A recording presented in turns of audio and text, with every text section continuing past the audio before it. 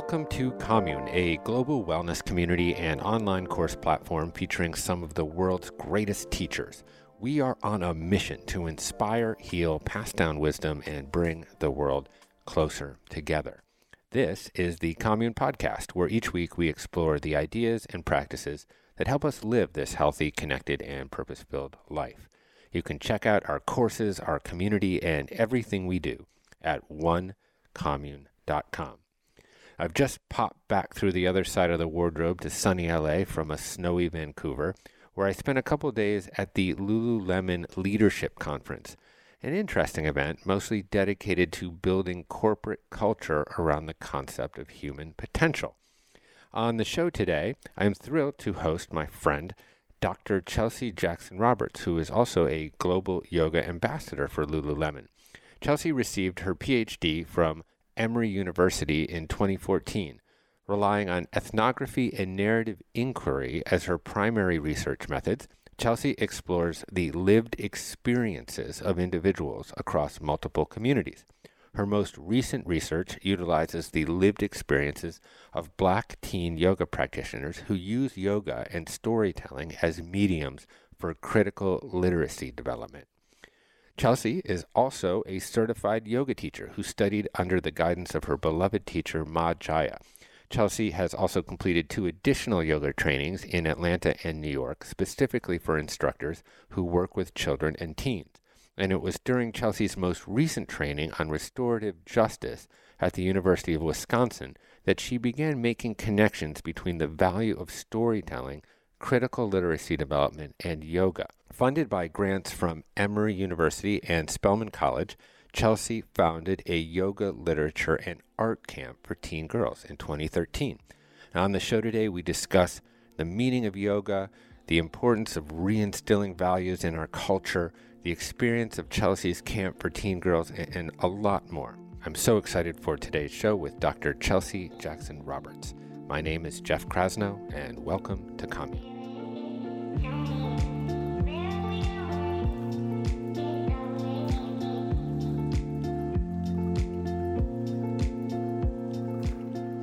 I am Dr. Chelsea Jackson Roberts. I'm an educator. I'm an educational researcher, and I'm a yoga teacher.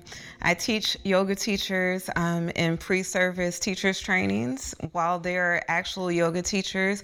And I specifically look at the ways in which our yoga practice impacts how we engage the world, whether it's our relationships, how we use our voice, the activism that we participate in. And so I'm a former school teacher. I come from a public school education background, and I moved from that into teaching yoga. So, And you seem uncommonly happy. If you're going to be this happy all the time, then I need to go get another espresso.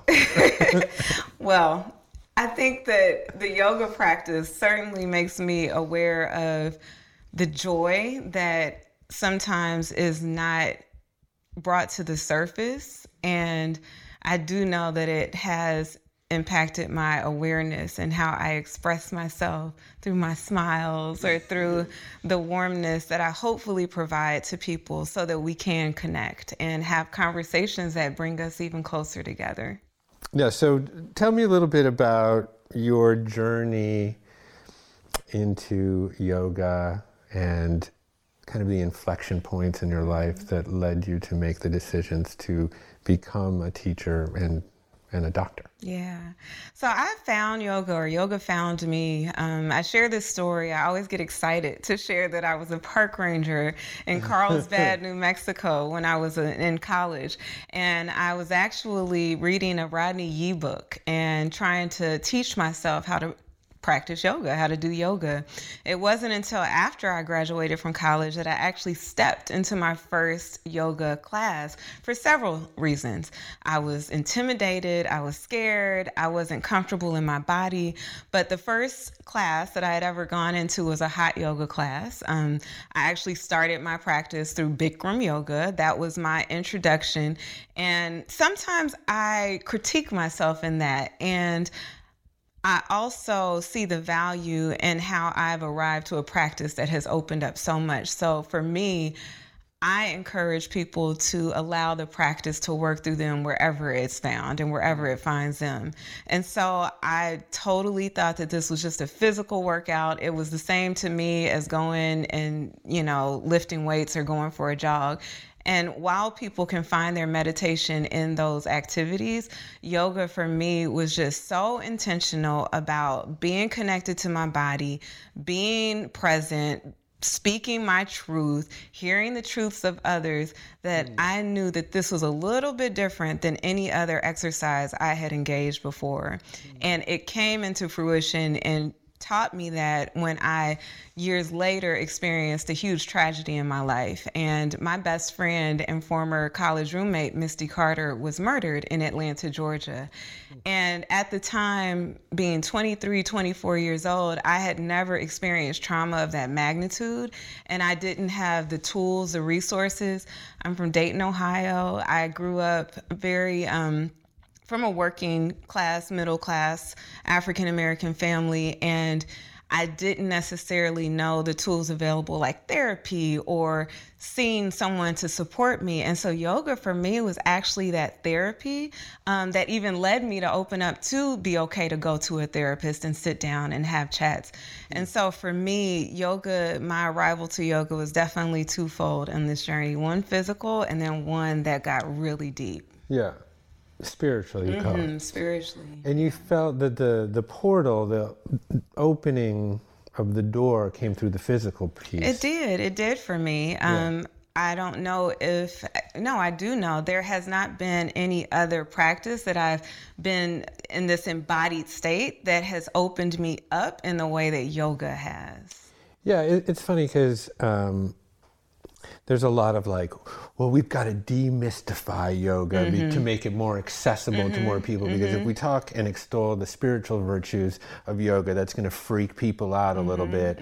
Let's inch them in by kind of demystifying it and being like, oh yeah, yoga will give you strength, flexibility, I suppose six-pack abs, a high butt or whatever, And that worries me a little bit, because we seem to be always demystifying everything. Even meditation, it's oh, well, we're really not going to talk about the consciousness piece. We're going to talk about meditation for optimal performance at work, or meditation for sports. Look, the Seattle Seahawks started meditating and they won the Super Bowl. And in a way, as a culture, we seem to shy away from things that are marketed as spiritual because, that might seem off-putting to people. Right. And, but it sounds like you started because, okay, well, this could be an exercise. Yeah, I wanted to lose weight. Yeah. That's why I started. And, what you said is valid. And I think that context matters when we think about who and how we share yoga. And I think it's all about the communities that you choose to share this. And are you a part of the community? How can you engage the community? How can you learn what their community practices are? I did learn that in many ways, in hard ways, of the lessons that I've learned along the way of being so excited about this thing that has impacted my life that I'm like, I've got to tell everybody. Kind of like when I transformed into vegetarian and I went home for Christmas. I'm like, everybody's eating tofu. Everybody's eating. And I wanted to impose my experience with yoga or with food onto people who may not have been able to receive that message where they were. Now, I think that happens in two different ways. There are some people who don't want to receive the message, and they have all of the tools, resources, education to be able to understand what we talk about when we talk about yoga philosophy and the context of the sutras and how to live our lives in a way that will create the least amount of harm in this world. And then we have other communities where folks actually may not have the vantage point or the perspective or the experience to be able to arrive to see yoga in the most profound way. Yeah, so I do believe that context certainly matters, and that I was certainly met with yoga where I was ready to receive the message. And then I was really young too when I started the practice. So there's actually a wonderful definition of yoga. I wanted to ask you what your definition of yoga is, but I might just read one if I can find it. Okay, here's one. That yoga is a path to omniscience and enlightened consciousness, enabling one to comprehend the impermanent, elusive, delusive, and permanent, true transcendent reality. So essentially, that through the practice of yoga, you can become conscious of the things that I guess one might say are real, infinite, outside of time and space, outside of location and form, the soul, consciousness, God, the spirit, whatever you want to call that, and the world of the 10,000 things, this chair, your body, my body, Kylie, this table, anything that will essentially decay and return to dust.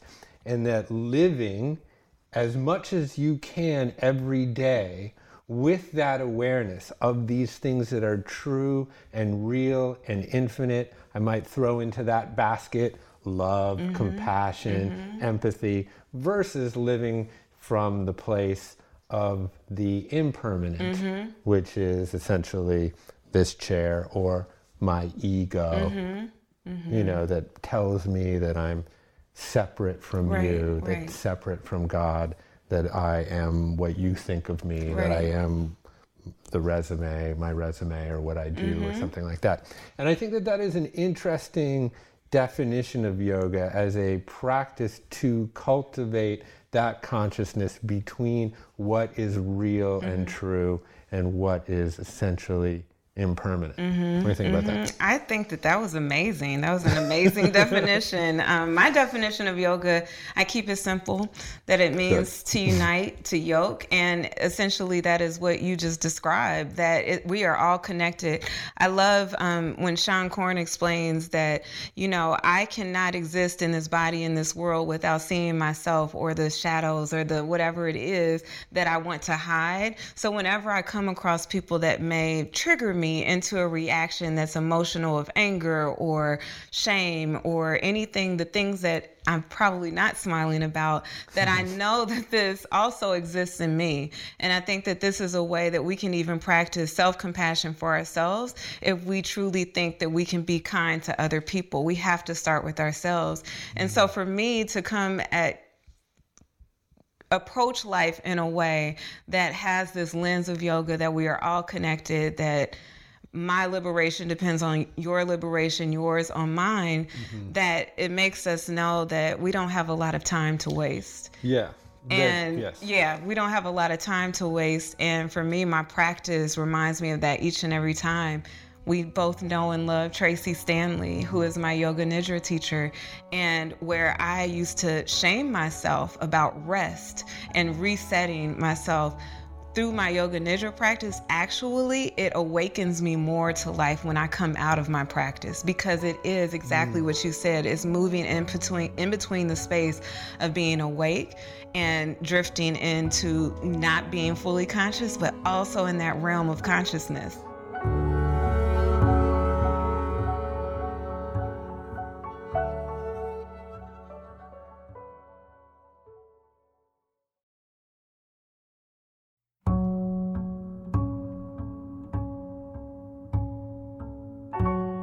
So you had a teacher.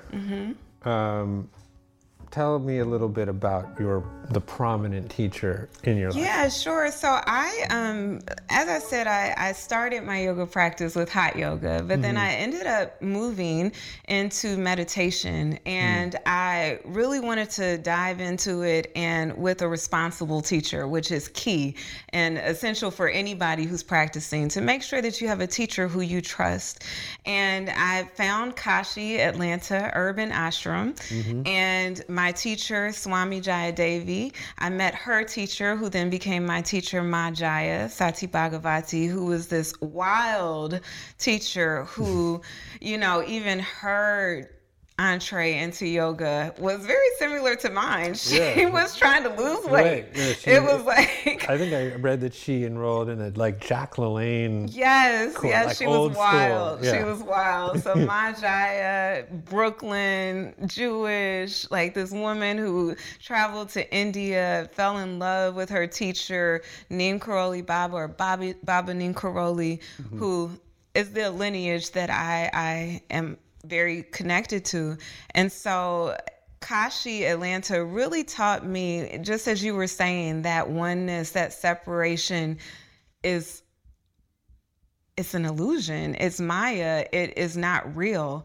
And when we think about the pain and the suffering that that separation has caused across the globe between communities, between living beings, animals, nature, as you said, it really, Kashi was a place that really taught me what seva was, and that was selfless service, of serving within our 200-hour teachers training at the local homeless shelters. We have programs at the Children's Hospital where children who are terminally ill, we have an art project with them. So there's so many things that yoga encompasses that I think actually don't get a lot of shine. I don't think that the piece about seva, karma yoga, it is sometimes seen that, you know, again, this is this separate thing. This is this fragmented experience with yoga, but it's actually all a part. And for me, Kashi was the place that told me, taught me, showed me how seva is very integrated into our yoga practice. Is that the ultimate goal of being human? Selfless service? I hope so. I hope that, you know, how amazing would that be if everybody in the world walked in that manner and exchanged information in that manner. I think that if we did get to the point where we saw within ourselves or cultivated compassion for ourselves in a way that we couldn't help but to share with the world, how could we not all want to be in the practice of selfless service? But as you said, like once we get separate, then there's dominance, then there's, you know, power over, there's people who don't have power, and then selfless service becomes something that's mandated onto folks to then selflessly serve. And it's not fair and it's not equitable. And so when I think about this yoga practice, for me, it is a great tool for us to be reflective on the ways that we are separate within ourselves, and we try to compartmentalize our aspects within the world. But I want to show up with my whole self. Sometimes I'm introverted. Sometimes I'm quirky. Sometimes I have a lot to say, and you may get all of that in one session. And instead of me trying to silence a part of me that I think may not be acceptable, I want to be able to show up as my full and whole self. And so to me, that's the goal. Yeah. And then in turn, hopefully selfless service becomes that extension so that the world can connect. Yeah, I mean, do you feel, I wonder if yoga is essentially, or meditation, yoga as meditation or yoga leading to meditation is essentially the tool, the key out of perpetual suffering. And the end product of that is right action, right work, selfless service. I can buy into that. I like that. So then the key is then how do you spread the practice? Right. Yeah, I think it's being done in many ways. I love when teachers place emphasis on the yamas and the niyamas. When you look at the different tools that were written in Patanjali's Yoga Sutras before the physical practice even reached earthlings. Yes. So when I think about the yamas and the niyamas, ahimsa, truth, integrity, non-stealing. And a lot of suffering comes from stealing. A lot of the suffering comes from folks having the desire because perhaps their community, we were just talking about food deserts, are being starved of things that other communities may have in abundance, or an exaggerated amount of. And so for me, the suffering comes when there is an imbalance or there's not equity or equality when it comes to resources in particular. And I'm just talking about resources, just basic living needs that can start to move people, shift people emotionally of the fear of not having enough or not having things to just survive. And so for me, that's where suffering can be looked at from two angles, of the folks who don't have enough and the folks who are taking way too much. And that's where the suffering comes. One of my favorite writers and teachers is James Baldwin. My husband Shane and I share that mutual love, respect for him. Actually, that's how we really connected. When I found out he was into James Baldwin, I was like, I'm going to marry this man. And James Baldwin once said... I got to make a note to myself. If it's that easy, I'm going to get some James Baldwin books right away. And James Baldwin once said in an interview, the individual has to come to terms with their own suffering and be honest and grounded in the truth of where that suffering is coming from. And it's from that place and understanding of my own suffering that I can then in turn understand your suffering. And then we together use our suffering to move deeper into love. And so for me, that is what suffering births out of it if it is actually confronted. It's uncomfortable. It brings up shame and guilt when you have to look, oh, this person is suffering because of me. Oh, my impact on the world is creating harm in this specific community or to animals or to the environment. And so when we come to terms with the amount of suffering that we actually put into the world, we can also come to terms with the suffering that we're experiencing. And again, that shows us how we are all connected and how, again, the liberation of all living beings are codependent. We're all interdependent in many ways. Yeah. Liberation. That might be that is arguably the end goal of yoga. It is. That's what happens in the Chittakash, in the crown chakra. Once you move through the chakras and you go up, that's hopefully what it is. That's what I hope that's why I'm doing this in this lifetime, because I want to be liberated. And in the event that I do come back again in another form, I want to pick up where I left off. And that's why I'm doing the work in this lifetime. It's beautiful. What are your personal goals? And I mean, in this lifetime. I know. Personal goals for me is to write a book. To have a book that is accessible to the people. I'm a PhD, so I wrote a dissertation. I've written a lot of journal. Now I can't even talk. Journal articles. I like the journal. That could be that's a whole new thing. Someone buy that domain right now, journal.com. So I've written quite a bit of very cerebral, very heady, like academic writing, and it has been a longing in my heart's desire to write. And that was one of the reasons why I didn't even apply to tenure track positions, because I knew the work that we were doing with yoga literature and art camp for teen girls. I knew that it had to get beyond academia. I knew that I had to go beyond just talking to the same people, the same professors and students, and I wanted to go to the people. So writing a book, Jeff, that is the life goal. That's good. So this is a big debate that happens within philosophical circles, essentially the active life versus the contemplative life. When I look at what you're doing, what I'm seeing is like, okay, I have got some really powerful philosophical ideas based in yoga, but I'm not just gonna sit in an academic environment and kind of spar with my other PhDs. Right. I'm gonna bring this out to the streets. Right. And essentially that's what I'm hoping that folks take with their yoga practice. I think that yoga can be yoga communities, and as it's practiced here in the Western world, can be a very tricky or slippery slope to where you can get this tool, you get this practice, and you're like, I'm feeling peace and zen, and I don't want this to go anywhere, so let me isolate myself, let me go to the most exclusive place that I know that folks who will actually probably trigger me into not being happy. And of course, you have to do what you need to do to support and maintain your own peace. But I also look at how yoga can be used as this way to create more separation and exclusivity, and only certain people, if you go to a particular place, that you're going to see these particular people and this is your safe place. I mean, we have it for folks of color, people of color.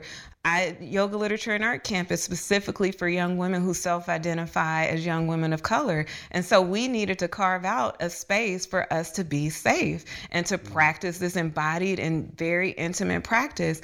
And we have to look at how, exactly what you said, how we can use this practice and integrate it into society where it's actually needed, and we can use it to interrogate our own bias, our own privilege, our own capacity to ignore and separate. And so for me, just like academics, I guess that is what I'm doing with yoga. I never thought about it like that, but I don't want to keep it to myself. I want to share it with the world. Right.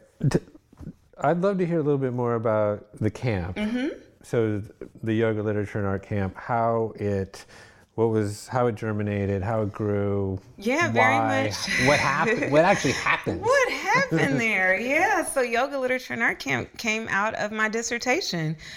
I was an educator, thought I would always be an educator, thought I was going to be a professor, and the girls who were a part of my ethnographic case study told me otherwise. When we were finished with the study, their parents, the community, began to email Shane and I and asking when we were going to make this happen again.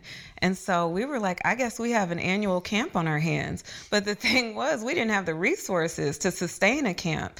And so for me, the biggest issue was, one, having the resources, having a staff. And what we did was saw that our community was ready to really step up and support. And so Yoga Literature and Art Camp provides tuition-free experiences for young women who self-identify as women of color, ages 13 through 17, and we expose them and introduce them to different types of yoga. And then we also center different women who identify as women of color. So we've had Korean American women, Dominican women, African American women, Iranian, Indian women who all come and share their perspective and their lens of yoga. And the girls are now normalizing seeing these teachers as wise master teachers. And so that was important. And it was important to integrate the written word, the spoken word in there, because as a young woman, I remember growing up in Dayton, Ohio, in elementary school in the 80s and 90s, the late 80s and 90s, that I always remembered other characters being centered, and I didn't always see myself as the main character, a little girl who had the same skin as me or hair like me. And it was important that we put all of those components into the program, both art. We're at Spelman College Museum of Fine Art. We're a historically Black college for women where I graduated from. But we're the only museum in the world that houses only art from women from the diaspora, the African diaspora. So the girls are surrounded by their reflection in art. They're reading Maya Angelou, Nikki Giovanni, and they're practicing yoga with women of color. And so how amazing to have that be your experience at the age of 13, that it's normal to see yourself reflective, regardless of what's going out side of those doors. They know that when they come into that space, they are being centered in their experiences and voices. So it's beautiful. And how does the art and literature manifest, instantiate itself within the experience? Are people writing? Are they reading? They're doing it all. Are they sharing? We hire local artists. One of the things that we're very proud of is that we pay all of our teachers quite well. We received the Here to Be grant from Lululemon. I'm a global yoga ambassador with Lululemon, and that has certainly been a journey to be able to use a platform that has historically been critiqued for locking out certain body types. But now, me being the global ambassador, the first Black woman to be a global ambassador, the body type that I have, all of these things are important. And so Here to Be with Lululemon, they made a pretty significant contribution to yoga literature and art camp. And so we hire artists, we hire yoga teachers, we hire teachers, we hire community advocates who want to come in and do workshops with how to use your voice in society. And so, yeah, we integrate this. You got to come to a camp or see one of our documentaries that we plan on making. When you ask me what I want to do, have a documentary for yoga literature and art camp. I meet the criteria. That's why I stopped myself and said maybe the documentary. I'd love to see the documentary. But we do have community events that we do share, and everyone is welcome. Everyone is welcome there. So I'll keep you posted on that. Fantastic. We're gonna bring this to a very emotional, transcendent, moving finale in some fashion. So obviously you do a lot of social justice work. You talked about this for a moment, where many people have had the response around their personal and spiritual practices that this is my sacred space. Don't bring your sullied world of politics or social justice into my sacred space. This is the place where I find center, where I find connection, and I don't want to deal with any of that stuff when I'm in this space. And at some level, like, how can you blame people when, you can turn on 24-hour news and, it's endless sound bites of like absolutely immoral, action, men, what my wife calls men just swinging their genitalia around, like with absolutely no sense of consciousness. I saw some tweet yesterday, and I'm not going to go into a whole Trump thing, but essentially where he's talking about spending $2 trillion on fancy new military equipment when, I don't have to enumerate where that $2 trillion could have gone. You know what I mean? Only to use it as a means of retaliation if a country that we unilaterally attacked attacks us back. So, I can understand why people need a safe space away from that world. At the same time, I think that era of like, don't put your chocolate in my peanut butter or whatever, like don't put your politics in my yoga practice. For me, that's just got to be over. Absolutely. And I say, how nice, what a luxury to be able to have the privilege to say, don't bring politics or whatever it may be. I can't separate that this body right here is political just in its existence, especially on this land in particular. I mentioned to you earlier in our talking that Shane and I are really into ancestry and DNA. And to know the historical context of suffering, of the trauma that I've inherited, of the segregation, of the apartheid that we've experienced on this land, that my parents even experienced in their lifetime as baby boomers, that it's important to know that we also don't use our yoga practice, as Michelle Cassandra Johnson will reference, spiritual bypassing, to say, you know what, no, I don't see color or I don't see race, so why are they making a big deal about not having enough Black yoga teachers on a lineup? And so that travels with me everywhere I go. So I don't have the convenience or the luxury to say, not in my yoga practice. When I step into spaces, I have to deal with. One time, Jeff, I just recently in the last year, I was showing up as one of the headlining teachers at a yoga conference, and I was mistaken as the cleaning service within the room that I was about to teach in. Now, this is right before I'm about to teach, that someone asked me, was I going to throw away some things and tidy up the room? This was a real thing that happened to me, who actually is a very visible teacher on the circuit. In 2019, this just happened. And so for me, I don't have that luxury. And I even come from spaces of privilege in the fact that I have the educational degrees that I have, or I have both of my parents in the home and they were both, have master's degrees, whatever it may be. I hold my own privilege to where I could even buy into that and say, oh no, I don't want to think about that here. But that's impossible, because going back to the beginning of our conversation, we are all connected. There is no way that people can turn off. I don't care how much they say that they don't see things happening. Your body knows, and your body experiences and feels it in whatever way it manifests. And so, yeah, to the folks who say that they don't want politics in yoga, then I would say that you are very privileged.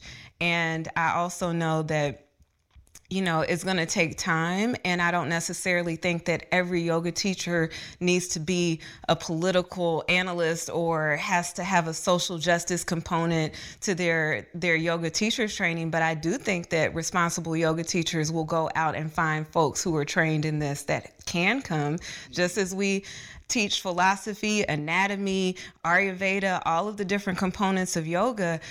I think that diversity, inclusion, all of these things have to be integrated, because it's the world that we live in and people are impacted by it. The students who walk into your yoga studios are impacted by Yeah, I mean, this. if you actually are a teacher or I said student even of yoga, and to you yoga means union, it means connection, then how could it not be political? Right. Absolutely. And what a wonderful framework that we have to be able to follow even the yamas and the niyamas when we are engaging the world. Right. Like if I'm practicing nonviolence, then I guarantee that all the suffering that we're seeing and the oppression and the marginalization, it wouldn't happen if everybody practiced this, right? Yeah. Essentially, yamas and niyamas, do's and don'ts. Where that system can be so utilitarian and useful, I guess I would say, in this day and age, is to provide principles, moral guidelines for our works and actions while we are here on earth. And we live, as we were discussing, in a valueless society, or at the best, like one mired in relativism, where I can say, well, no, this is actually right. You can say, no, someone else is right. Someone else who's got some power can stride into the room and say, no, I'm going co-opting, moral principles or universal truths. Essentially, when there are no moral guidelines, then we begin to create systems and structures to organize human lives that are devoid of principles. But if those systems and structures are essentially created to serve humans, how can they not be filled with principles and moral guidelines, universal truths, perennial precepts, whatever you want to call it? And these things are baked in to the yamas and the niyamas. They're baked into the teachings of Christ, to the teachings of Muhammad, to the teachings of Lao Tzu, the Buddha. It doesn't matter. Different mask, same face, Absolutely. And these are the principles that our culture, our society, our global society so desperately needs. Otherwise, we're rudderless. Like I was saying, it's like, nobody wakes up in the morning, even the oil and gas executive, and says, I'm going to warm the globe today. No one goes into the office because like, well, we've only got 415 parts per million of carbon. By the end of the day, we're going to have it at 430. Like, nobody says that. But in the absence of moral guidelines, that's just what happens. Yeah, I was going to say, I hope no one says that, but the way that I experience this world, it feels like people are. How robust this assault on humanity and, extending 400 years ago and even more. Like, there were intentional plans to keep people locked out. And so, yes, that is my hope, that no one wakes up, and hopefully we are evolving to a place of that. And there's still a lot of work to be done, right? Yeah. Like, what I envision for this new decade moving forward. Yes, 2020. And we're fresh here. We can, we can make our reality. in many ways. I mean, I've thought about this, and I've talked about this before, is that 70,000 years ago, there was only 2,000 human beings left in East Africa. That's it. That's where we all came from at some point. I found out in my DNA that I'm from there. Well, on some level, we all are. Yeah. And so, you know, that it is not a question of our ability, it's a question of our will. And what I envision and deeply, profoundly hope for is that values, principles, yamas and niyamas, the teachings of Christ, whatever, however you want to codify them, can become part of how we all view the world and become essentially instilled in the systems and structures that govern the stability of our human condition, whether that's laws or regulations or how a business charter looks, your articles of incorporation, doesn't matter, but that but right now we just don't have them.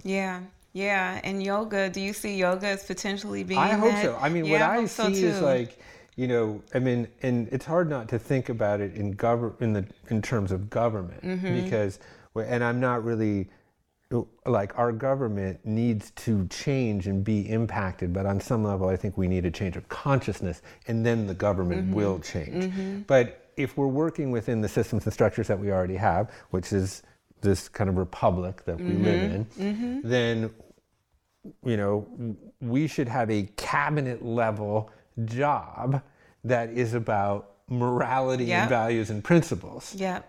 And that can be about health and well-being, but that can also, to be honest, just be about how do we instill the values of love, compassion, empathy, charity, forgiveness, persistence, looking at Shane, into everything that we do, so that then we are operating through that lens. And then that keeps us with, like, otherwise we're rudderless. That keeps us, and I'm not against like market-driven economies or democracy. I mean, I'm a little bit more into social democracy than neoliberalism, but what we have is essentially just an absence of that. So Absolutely. like you should be Secretary of Yoga. How's that? Thank you. I will take that position. I accept. But yeah, Jeff, exactly what you just said. As a public school teacher, former public school teacher, I look at, you know, the most vulnerable populations. And for me, I was working in Title I schools, predominantly Black and brown communities, and they were youth. And so when I think about the most vulnerable communities, I think about youth in particular, and some of the youngest, brightest, most optimistic minds that are actually destroyed through public education in many ways. And so when I think about those ways of thinking and the access to even have a perspective like we're sharing right now, they happen in the arts. That's why we wanted it to be Yoga Literature and Art Camp. They happen through music, through art, through literature in many ways. And that's the first thing to go in public education, that is schooling the majority of vulnerable populations. And so when you look at the folks who are experiencing an infinite amount of suffering and what they're being starved of, that we have to be honest and grounded in the truth. And my yoga practice is the thing that helps me get grounded in that, so that I don't become so frustrated with myself that this ain't working. That something I'm doing, but I'm like, look, Chelsea, you are a part of a larger system that was in many ways constructed to do exactly what it's doing. And so for me, I'm grateful for spaces and conversations like this where perhaps I may not have been invited or been able to step into the doors of some places. And it's the connections like these that invite others to come along as well. And so I call on my community, introduce them to folks from your community, and we become community. And that's the way, to me, how I can run for secretary of, Yes, of yoga. You should be absolutely, I mean, forget secretary, you should just be president. You should run for office. You ever thought about that? Hey, we'll see. You're thinking about it, I can tell.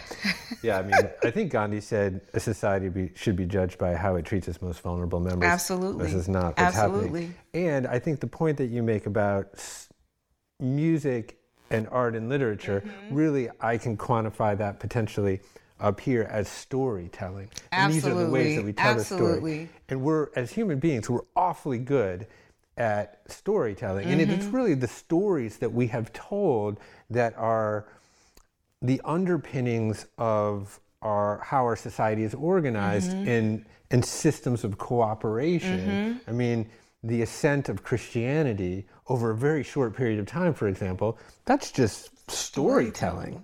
That's just us all coming together around a myth to create an imagined order, and that creates essentially a system of how we interact with each other.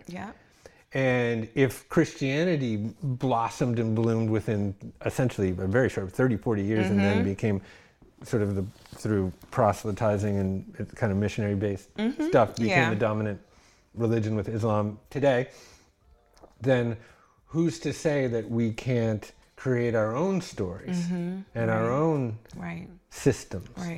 Right.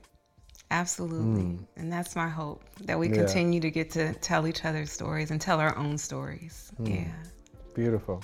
Thank you, Chelsea. Thank you, Jeff. You're doing absolutely transcendent, beautiful work. It's an honor to host you and Shane here in Topanga and to be working on this project with you. Same here. Thank you. Behind you all the way. Keep up the work. Thank you.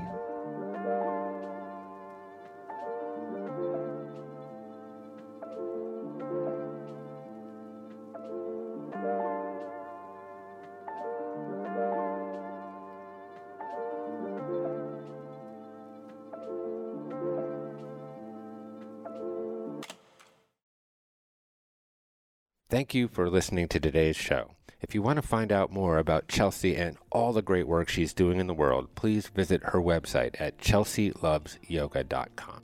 If you have any questions or comments on today's episode or the show in general, shoot me an email at jeffk@onecommune.com. That's all from the Commune for this week. I am Jeff Krasno, and I'll see you next time.